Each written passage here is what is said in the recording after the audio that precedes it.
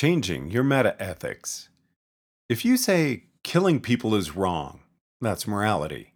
If you say you shouldn't kill people because God prohibited it, or you shouldn't kill people because it goes against the trend of the universe, that's meta-ethics. Just as there's far more agreement on special relativity than there is on the question, what is science?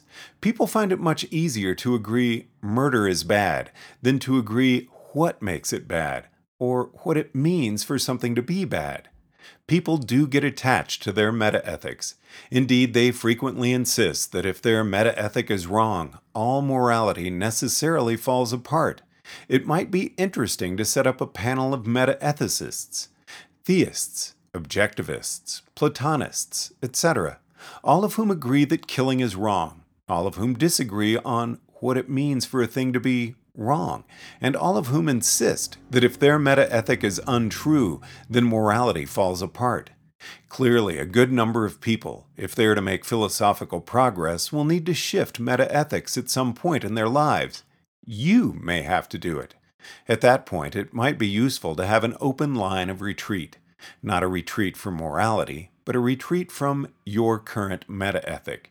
You know, the one that, if it is not true, leaves no possible basis for not killing people. And so I summarized below some possible lines of retreat, for I have learned that to change meta-ethical beliefs is nigh impossible in the presence of an unanswered attachment. If, for example, someone believes the authority of "thou shalt not kill" derives from God, then there are several and well-known things to say that can help set up a line of retreat, as opposed to immediately attacking the plausibility of God. You can say, take personal responsibility. Even if you got orders from God, it would be your own decision to obey those orders. Even if God didn't order you to be moral, you could just be moral anyway. The above argument actually generalizes to quite a number of meta-ethics. You just substitute their favorite source of morality, or even the word morality, for God. Even if your particular source of moral authority failed, couldn't you just drag the child off the train tracks anyway? And indeed, who is it but you that ever decided to follow this source of moral authority in the first place? What responsibility are you really passing on? So, the most important line of retreat is, if your meta-ethic stops telling you to save lives, you can just drag the kid off the train tracks anyway. To paraphrase Piers Anthony, only those who have moralities worry over whether or not they have them. If your meta-ethic tells you to kill people, why should you even listen? Maybe that which you would do even if there were no morality is your morality. The point being, of course, not that no morality exists, but that you can hold your will in place and not fear losing sight of what's important to you while your notions of the nature of morality change.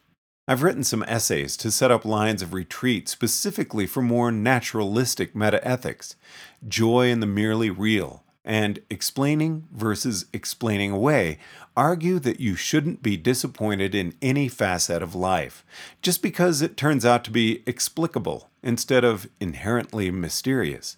For if we cannot take joy in the merely real, our lives shall be empty indeed.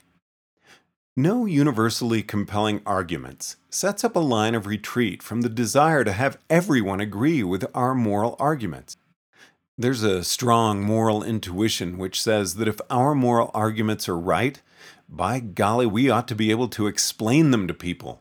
This may be valid among humans, but you can't explain moral arguments to a rock. There is no ideal philosophy student of perfect emptiness who can be persuaded to implement modus ponens, starting without modus ponens. If a mind doesn't contain that which is moved by your moral arguments, it won't respond to them.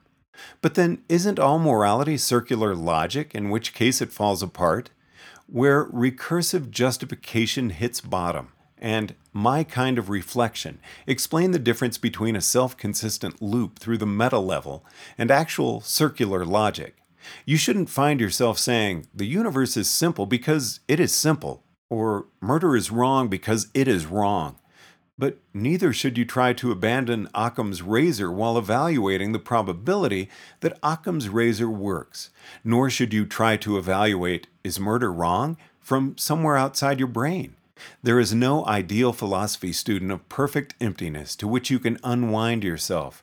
Try to find the perfect rock to stand upon, and you'll end up as a rock.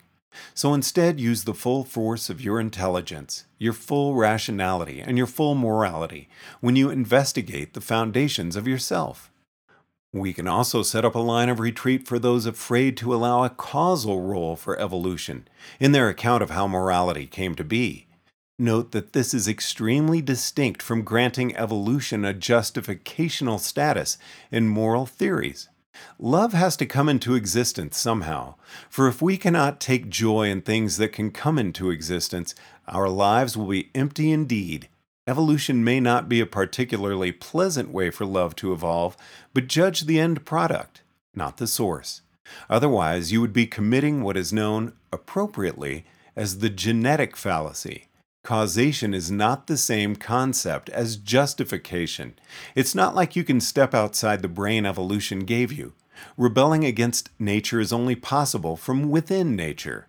The earlier series on evolutionary psychology should dispense with the meta-ethical confusion of believing that any normal human being thinks about their reproductive fitness, even unconsciously, in the course of making decisions.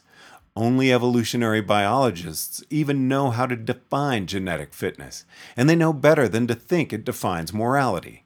Alarming indeed is the thought that morality might be computed inside our own minds. Doesn't this imply that morality is a mere thought? Doesn't it imply that whatever you think is right must be right? No. Just because a quantity is computed inside your head doesn't mean that the quantity computed is about your thoughts. There's a difference between a calculator that calculates what is 2 plus 3 and one that outputs what do I output when someone presses 2 plus and 3.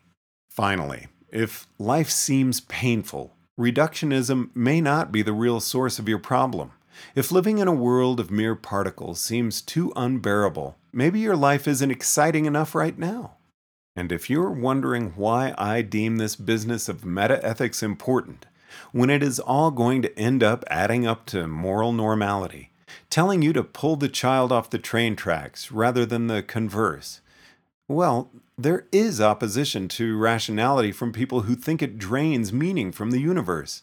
And this is a special case of a general phenomenon in which many people get messed up by misunderstanding where their morality comes from.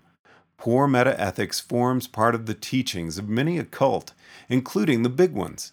My target audience is not just people who are afraid that life is meaningless, but also those who have concluded that love is a delusion because real morality has to involve maximizing your inclusive fitness, or those who have concluded that unreturned kindness is evil because real morality arises only from selfishness, etc.